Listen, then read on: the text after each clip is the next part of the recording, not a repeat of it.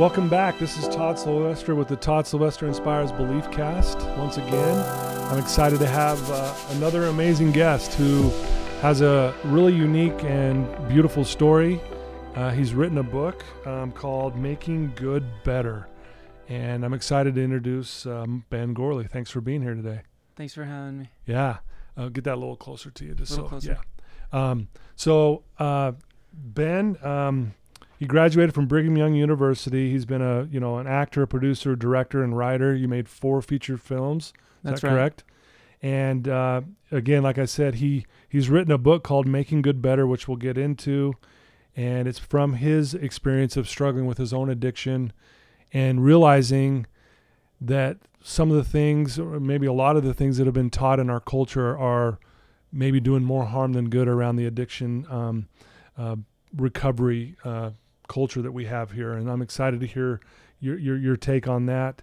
And you currently live in St. George, and you've started medical school. Is that correct? I started in 3 weeks. Oh, you haven't even started officially yet. Right. Yeah. Wow. I'm just getting ready for it. Very cool. Well, I'm excited to have you on. We have a mutual friend, Lindy Davis, who got this all lined up. So we need to thank her. And yes, thank you, Lindy. Thank you, Lindy. And then I also want to thank Veracity Networks again for sponsoring this. So, Ben, thanks for taking the time. I know you're a busy man, and thanks for stopping by. You're welcome, and thank you. This is great. It's great to be here. This is my first podcast. So. Oh, first podcast for Ben. So we had actually a really good conversation before we got on here, which we'll probably get into a little bit more while we're on here. I hope so. So let's just give our listeners a little background on you, like where you grew up, a little bit about your family. I grew up very cookie cutter Mormon in Provo, Utah. And when I say cookie cutter, it was sugar cookie. I mean, it was very Mormon. We were at church every Sunday, and if we weren't, we were deathly ill. And I went to a school where I didn't see drugs or alcohol all through high school. I saw maybe a beer bottle at a campfire once. Right. Once, and I'm not sure it was beer. So could have been root beer, right? It could have been. And then I went to Brigham Young University. Again, never saw a drug or any alcohol the whole time.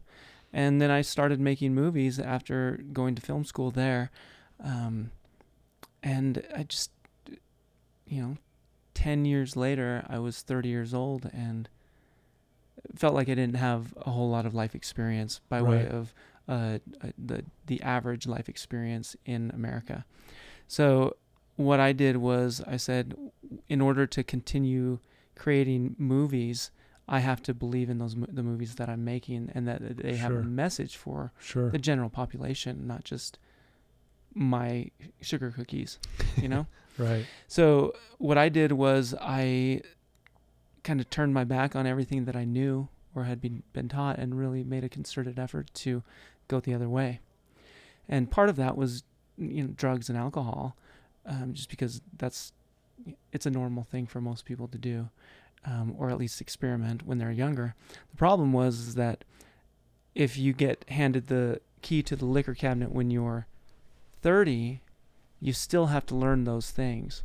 Right. And it takes years to, if teenagers are starting that when they're 12 or 14, then they have 4 to 6 years before they're, legally able to get that key to the liquor cabinet. Okay. You know what I'm saying? Right, sure. And so I feel like for me, it was a normal process to go down that rabbit hole, but I did it a little bit balls to the wall. Yeah. Can I say that on this? Oh, you can swear. You can do whatever you want. I don't care. So I went pedal to the metal with pretty much everything by way of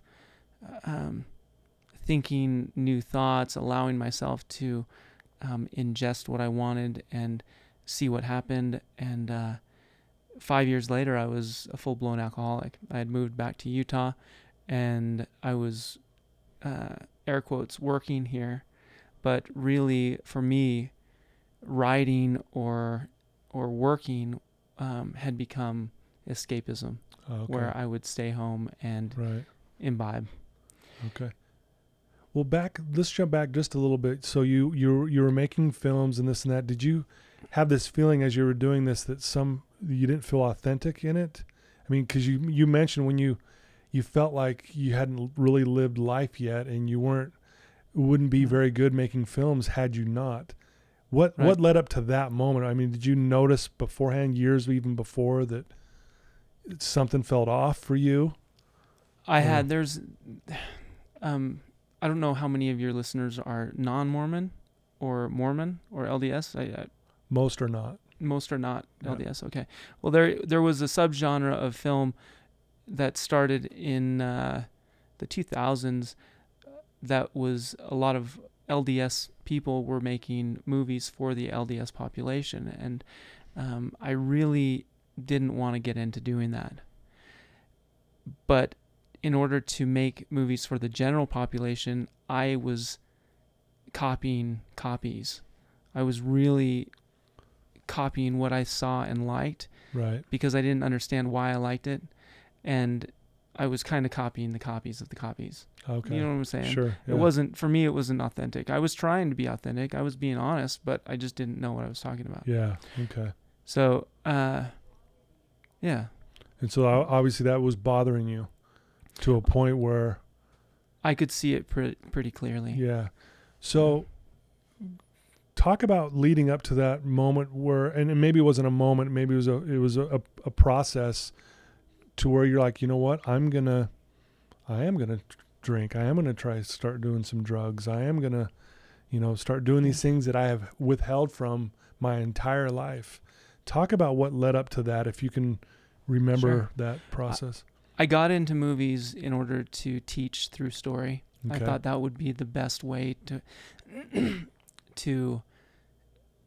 have. It's a very privileged opportunity when you have someone sitting in a room for 2 hours with being willing to drop their inhibitions and allow you to tell them a story and just absorb the story without any negative any barriers. Right. And it's a great opportunity for teaching. Sure. That's why I went into it at first. I very quickly, well, not quickly, it was a process. I was in there for about 10 years. And at the point where I left and turned around, I did not like myself very much. I had become a real jerk, very egotistical, very selfish. Okay. It's kind of like if you're selling toothpaste, you talk about the toothpaste forever, and you're thinking about toothpaste all the time, and you're like, this is the best toothpaste, and you just want to talk about it to everybody, right? When you're an actor or in Hollywood, it's very difficult not to be selling yourself. You have to sell yourself. And if you're talking about yourself all the time, it becomes very difficult to stay in reality and not think about yourself. Yeah, I've heard that before, where I've had spoken to other actors or actresses who've said exact same thing you're saying right now. Yeah. So I experienced a lot of that. Okay. And when I came up for air, I didn't like myself, and I was just like, okay, I got to do something different. And if I was going to teach through story, I really wanted to have something to teach. I didn't feel like I was able to teach anything because I didn't have a whole lot of, if story is all about conflict and conflict resolution, where was my conflict? And so I went looking for a fight, I think. and a buddy of mine, like years and years before that, had said, it takes years to become an alcoholic. At the same, in the same vein, my grandfather died of alcoholism. Okay. And I have addiction that runs in my family. Some of my cousins have really struggled with it and have, thank goodness, overcome it and are doing really well. Right. But I think it was a question in my mind that I wanted to answer. Okay. That what I didn't realize was you actually have to overcome the addiction, not just get addicted. And that was difficult for me. At the point where I got a DUI, crashed my brother's car into a tree in a mall parking lot, at that point, I was like, the thought went through my mind. I heard the words very clearly. You don't have to do this anymore. And at that point, I was like, okay, this is great. I mean, I was being arrested, but I felt a lot of peace at that moment. It was almost like, man, this particular incidence is going to make me, kind of woke you up. Like, what am I doing? I don't have to keep doing this. Right. Why am I doing this kind of thing? Right. Okay. Yeah. So that started me back, but I didn't realize how long it would take and what a struggle it would be to actually get the physical and the mental addiction taken care of. Right. And I don't like to call it addiction anymore. Right. Just because I think there's a bigger problem there. I mean, if you took the drugs away from me, it didn't make me a nice guy. Right. I mean, I was still a jerk. Yeah. And most people are the same way. There was a lot of brain damage involved. You know, if you smoke, you're going to have broken lungs. Mm-hmm. If you drink heavily, you're going to have a broken brain. And a lot of the book deals with building your brain back and fixing the structure in order to fix the function. And I found a lot of my personality defects that I had grown throughout my addiction just took care of themselves once I had built my brain back. Gotcha. So, when you crashed was it your brother's car? Yeah, it was my brother's car. So when you crashed the car, you got arrested, got the DUI. Did you serve time in jail at all for that, or was it just more of? I did. I got to spend 2 nights in jail, which was even more of a life changer than the actual arresting and booking and things like that. I realized very quickly in jail that I wasn't doing what I was supposed to be doing. And that is what I term as the problem. Mm-hmm. The problem is that you're not doing what you're supposed to be doing. The only solution to that problem, regardless of why you're not doing what you're supposed to be doing, whether it's drugs, alcohol, sex, porn, working out, whatever the cause of that, the only solution, gratefully, it makes it very simple, is to start doing what you're supposed to be doing. Yeah. And that's really what the book is about, is how to know what you're supposed to be doing and go do it. And it's pretty simple, but not always easy. Yeah. But if I cling to that when I'm having problems, and if I cling to that, it just makes it very simple. Right. And I can just get to work. Yeah. And make sure that if I'm supposed to be watching a movie with my friends, I'm watching a movie with my friends. Yeah, gotcha. And if I'm supposed to be at work, head down, I'm there. That's what I'm doing. Head down. So. Well, I love that. I love the simplicity, because I agree. I couldn't agree more that I think we as human beings try to overcomplicate everything. And most of my clients that I deal with who have been dealing with addictions for decades, the problem's so big in their head that they think the solution's got to be gigantic. But in reality, like you're saying, is it's actually pretty simple. Yeah. And the biggest pushback I get is it can't be that simple, but the truth is, no, it really is that simple. We just want to overcomplicate it. Yeah. So I love that you said what you said is, if I could just go, you know what, just get to work, put my head down, do those things, simplify it, I'm good, kind of thing. Right. So you go to jail for a couple nights. Was this kind of the road back for you at that moment? Were you like going, okay, I'm not going to do this anymore? Is that, or did you have other things going on? Did you continue drinking after that? Did you continue doing drugs after that incident? I think what you're talking about is relapse, and most definitely did I relapse. I think we. Will you ask that question again in a different way? So, I mean, you said you had this, it was a really amazing moment for you in this, going to jail for a couple nights. Like, it was more of a wake-up call for you than anything else. What I'm saying was that when you, from that point forward, decided, you know what, I'm done. I'm going to go fix my life. I'm going to go make things great again. You know, I'm going to go live what I'm supposed to be doing. Yes. But then I forgot. Right. And I think people forget that very easily. Mm-hmm. I think there's something in the scriptures, the Bible, that says man is quick to forget or something like that. I'm not sure, but we certainly are. We forget the things that hurt us. Right. People go back to past loves that they know aren't good for themselves. And for me, the substances had become my best friend in my past love. And when I finally got some, had some time where I had felt like I was better, immediately it came back. And what's it? The thoughts of I could do such and such and be just fine. And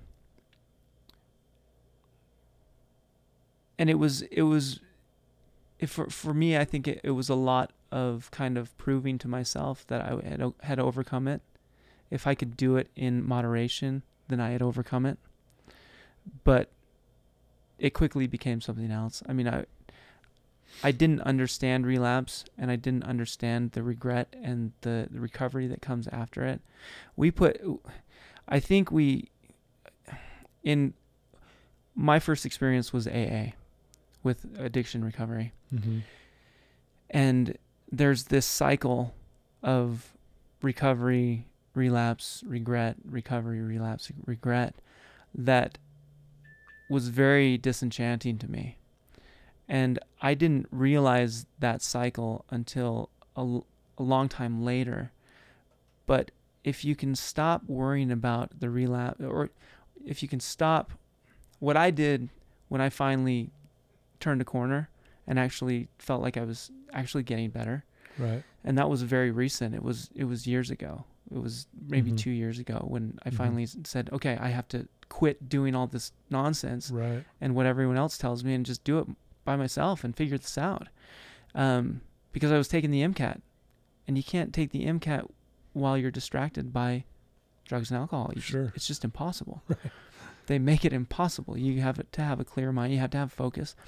And so what I did was I broke it down, and I think I'm going off the question that you asked. But, that's right. You're good. Keep going. What I did was I broke it down to the simplest, the core problem. And like I said, that problem, I couldn't find that problem until I defined addiction in the way that I define it now, and which is a chronic distraction from what I'm supposed to be doing.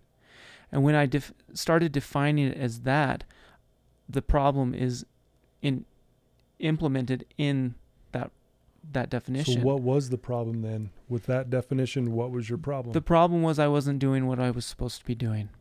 If I was thinking about drugs and alcohol while during the lecture, then I wasn't doing what I was supposed to be doing. If I wasn't hanging out with friends and getting that release, I wasn't doing what I was supposed to be doing. If I wasn't sleeping enough, I wasn't doing if I wasn't eating good, I wasn't doing what I was supposed to be doing. Right. And the only solution is to start doing what you're supposed to be doing. And so it made it really simple.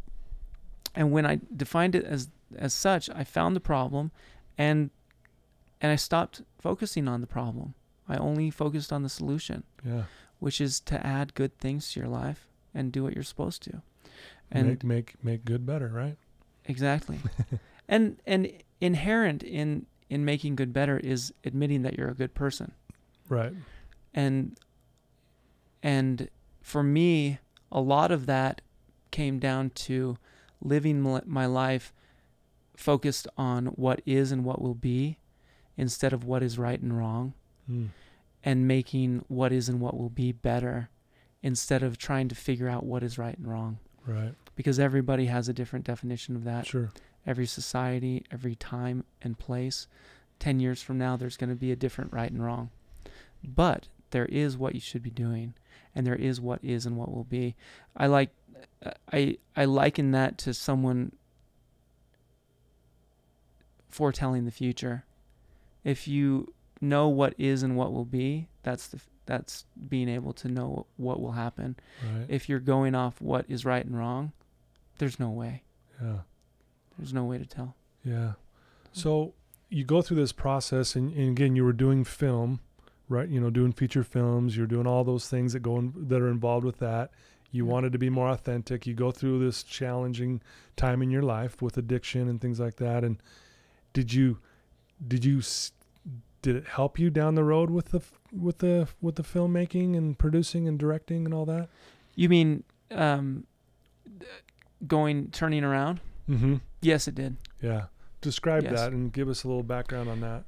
I actually haven't made anything except for a TV series, a pilot for a TV series, but it's the best thing that I've made. And it just came on a whim. Right. Okay. I really distanced myself from media completely during those years. Sure. When I turned around, and I wouldn't watch movies, I wouldn't watch TV, wouldn't read the newspaper, wouldn't watch the news, like nothing. I didn't want to hear about what was going on in the world. I just wanted to deconstruct so that I could have a really flat ground to build on when I started building again. So did I get better? I think I got better at the storytelling aspect of it. I definitely have something to say now. Sure. And I do have opinions that are my own. Right. Yeah. That's good. Yeah. So now, you've kind of, so talk about, so you decided to write this book. Talk about a little more detail. You've obviously mentioned it and a few things about it. Get a little more detail of what would someone find in this book if they got this book from you? Right. I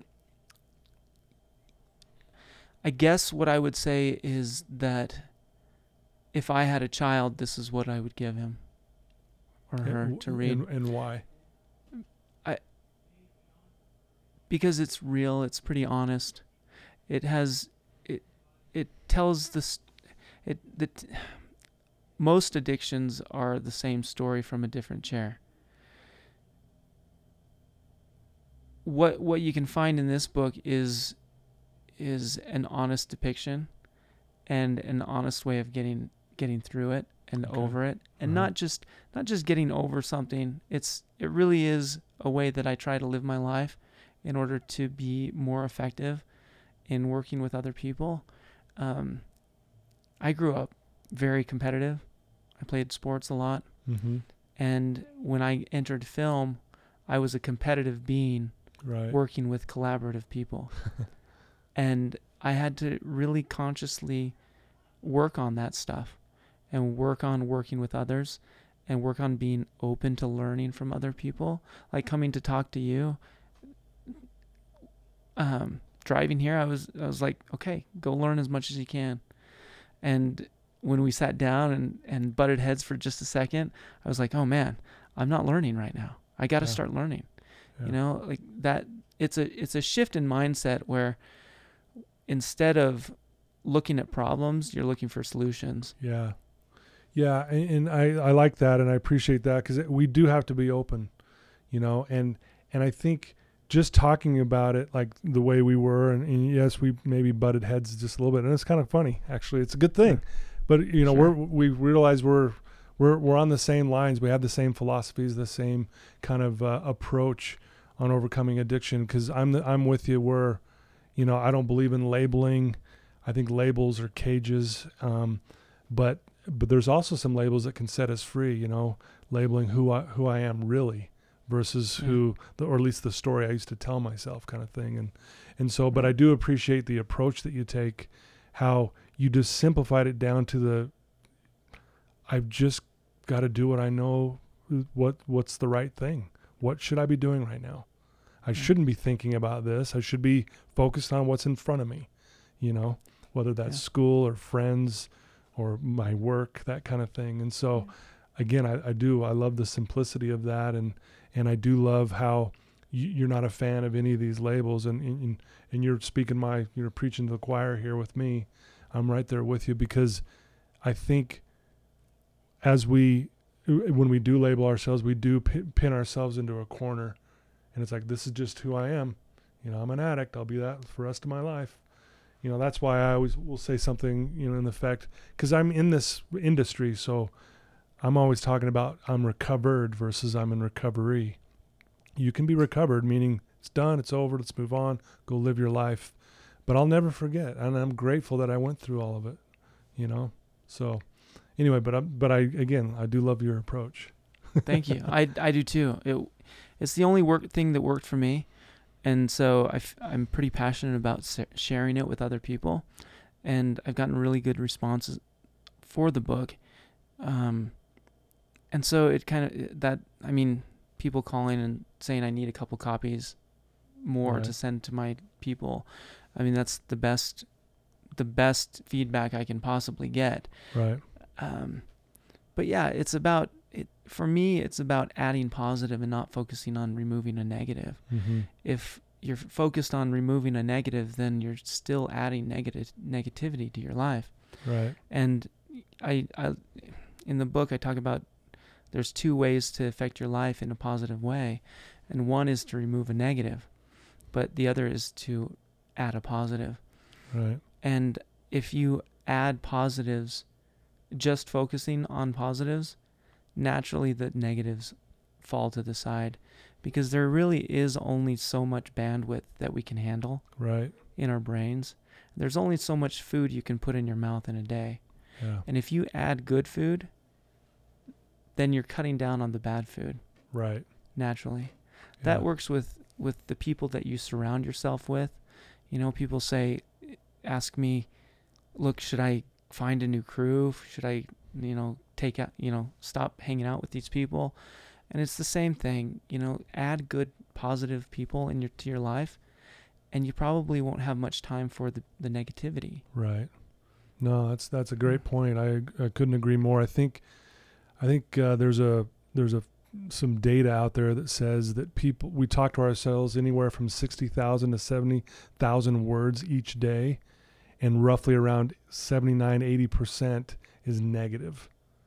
And so, I mean, that's a big lopsided for the negative, right? Yeah, and me. So totally me. Yeah, and so flipping that, like you're saying, well, yeah, we gotta address the negative. Why am I being here? But I'm gonna add all these positives at the same time, and so let's tip the scales. Let's even them out a little bit, So yeah, I like that. We work so hard on putting our best foot forward to other people, but we really don't do that to ourselves. Yeah, and we deserve it. That's the truth. The truth is that you're a great person. Right. And you have amazing talents, and you can affect people for good. Yeah. And that's not what we tell ourselves usually. Yeah. We get really down on ourselves for nothing, and for actually being human and learning and growing. Yeah. I like that a lot. So what are your future plans? I mean, I know you wrote this book, and you mentioned before with me that you want to be in a position to be helping people in this kind of capacity. And so talk about that a little bit and kind of what your goals are with this. That's a really good question, because I'm not so sure in my own mind where I'm at right now. Okay. I definitely want to help people. That's why I started into prerequisites for med school. Yeah. And that's why I got awesome. in, I'm going to med school right now. In my mind, I'm going to med school. But at the same time, if I can help more people through this capacity, my mind is open. Yeah. There is so much information out there that I could get through med school that is also on the internet. Right. And to have a degree in medicine is hugely beneficial in order to treat patients the way that you want to treat them. For sure. Yeah. But it's not completely necessary in all aspects of medicine. Right. By way of much of what you do is unregulated right now, which brings the point of how much of what you can find out there in recovery is a good method, how much of it is worthwhile. So I don't know. I'm tiptoeing into this side of things. Yeah. But it's definitely a question mark in my mind. Gotcha. Yeah. Well, I think it's great that you're even thinking of that, and then the med school piece. I mean, that's quite an undertaking, first of all. So Sure. Congrats on making that decision. Thanks. That's and you start that, like you said, in about 3 weeks, you said? Thank you. 3 weeks. 3 weeks almost to the day.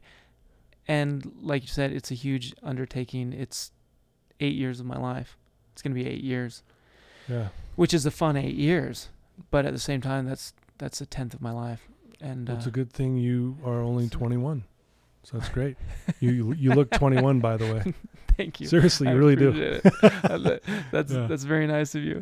That's just the truth, right? Yeah, you look very young. It's years of relaxing without children.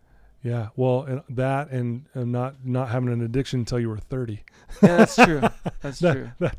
That helped as well, I think. But probably. Well, if you could give any advice to someone who might be hearing this podcast and listening to it, who may be struggling or has a family member struggling with addiction, or they're not quite sure what to do, or maybe they don't like the AA model approach, the disease model, or whatever.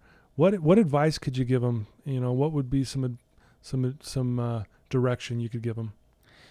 I would say stop looking at recovery as a drag through the dirt, horrible experience. Mm-hmm. The hardest thing I ever did was be an addict. It was 24 hours a day. It took all my money, my friends, my family, my career, took everything and gave absolutely nothing back. It damaged my brain. It hurt my body. Yeah. If you start recovering, you will get better. And it's a beautiful process, and it will increase your quality of life from the second you do it. Yeah. I love that. But if it comes, as long as it comes from a positive place, like you got to be doing it with the right intention and the right focus. You got to be doing it for yourself first. You can't be doing it for any other people. But I would say that stigma that recovery has of being a horrible experience should probably change. Yeah. Because it's not. Yeah. That's not the truth of what's going on. The truth is that the worst experience you'll ever have is being an addict. And anything after torture is great. Yeah. Yeah, I love that. Very well said. I would add to that, like I'll tell my clients, you've hit the jackpot.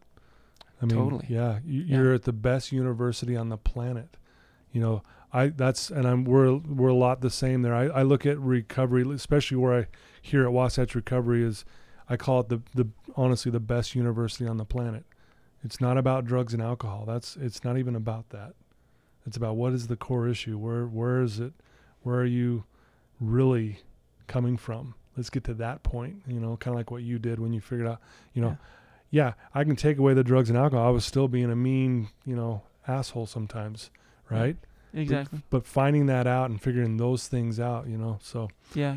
Well said, please. Can I add one more thing? Add, please. Because I think relapse is something that we misdefine and it gets a stigma as well. When I was doing it the other way, I'll call it the other way, before I found what worked for me, I had a lot of fear and guilt associated with relapse. I was scared of it before it happened, and I felt super guilty afterward to the tune of weeks. Wow. And it would set me back to the very beginning. Yeah. It was like one of those video games from the 80s where every time you die, you go back to the beginning of the whole game, and you're just like, what? No. And it made me not want to play the game anymore. You don't have to start over. That's what I'd say to people. You can start where you left off. Mm-hmm. And that was one of the main points of what worked for me. Sure. Was I stopped standing up in front of other people and saying I'd never do it again. Because the truth is that statistically and from my own experience, I did do it again. Mm-hmm. And there's always that chance. Like someone said to me today, he said, well, I'm clean for now. I've been clean for a long time. Let's see if I've got 40 more years in me, Mm-hmm.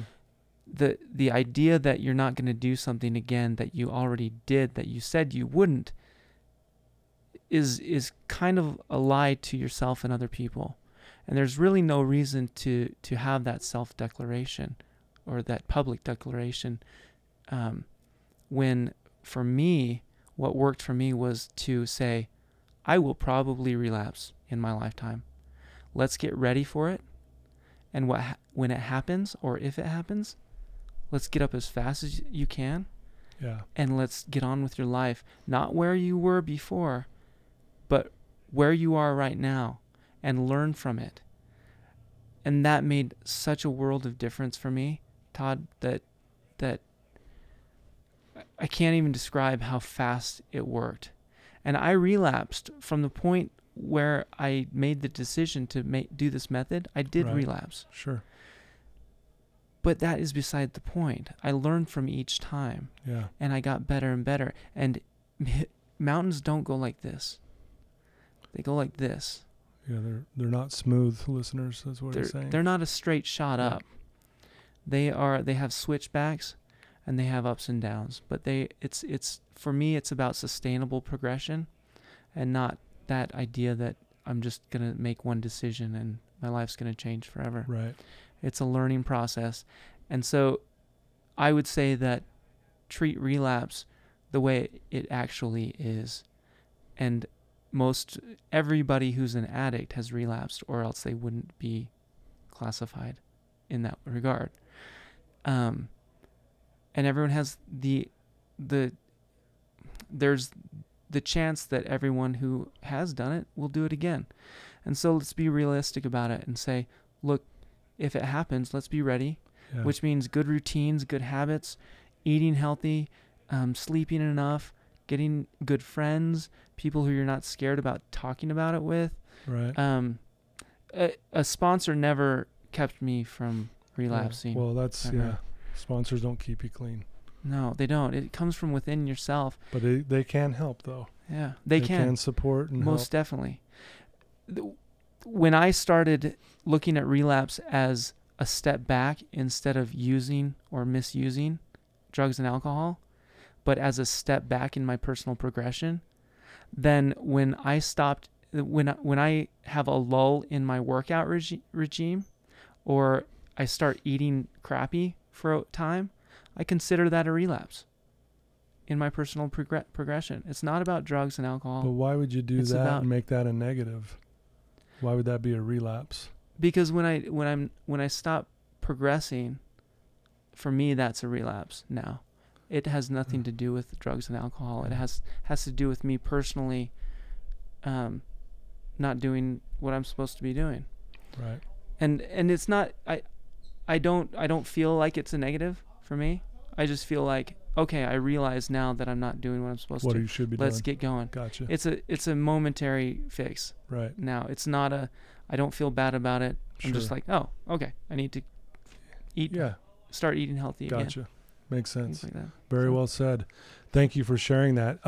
If someone wants to reach out to you and they want to maybe get a copy of your book, or they want to just reach out to you and ask you a question, what would be the best way for them to do that? The best way is www.makinggoodbetter.net. Okay. The website is in constant change, right? But you can find the book, you can find the audio book and the ebook on there. Perfect. I like audiobooks personally because I'm an auditory a lot of learner. people love those nowadays, and people like to listen to them when they're driving or working out and that kind of stuff. Very cool. So that would be the best way for them to go to that website and they can order the book, and they could also reach out to you and ask you a question. Yes. If they have a question about this. There is. Great. And thank you so much for having me. No, thank you. This has been amazing. No, thank you. And I do love your approach, and I'm grateful that Lindy, like I said, got us hooked up to, it was like a last second thing, and I'm so grateful that it worked out for both of us. And so I can't thank you enough for spending some time and sharing your story with us. Thank you. Yeah, you bet. Well, there you go, listeners. Thank you for your time, and again, for your support. If you have someone that you know that might be struggling, would love to know more about Ben's approach, please check out his website, grab his book, and read it, share it with someone, and let's get the word out. And again, I think there's many paths to being recovered, and I love, like I said, I love Ben's approach, and I can't thank you enough for being vulnerable and being willing to share your portion of what you've been through in your life. Thanks, Todd. Okay, thanks, listeners. There you go. Have an amazing day. Till next time.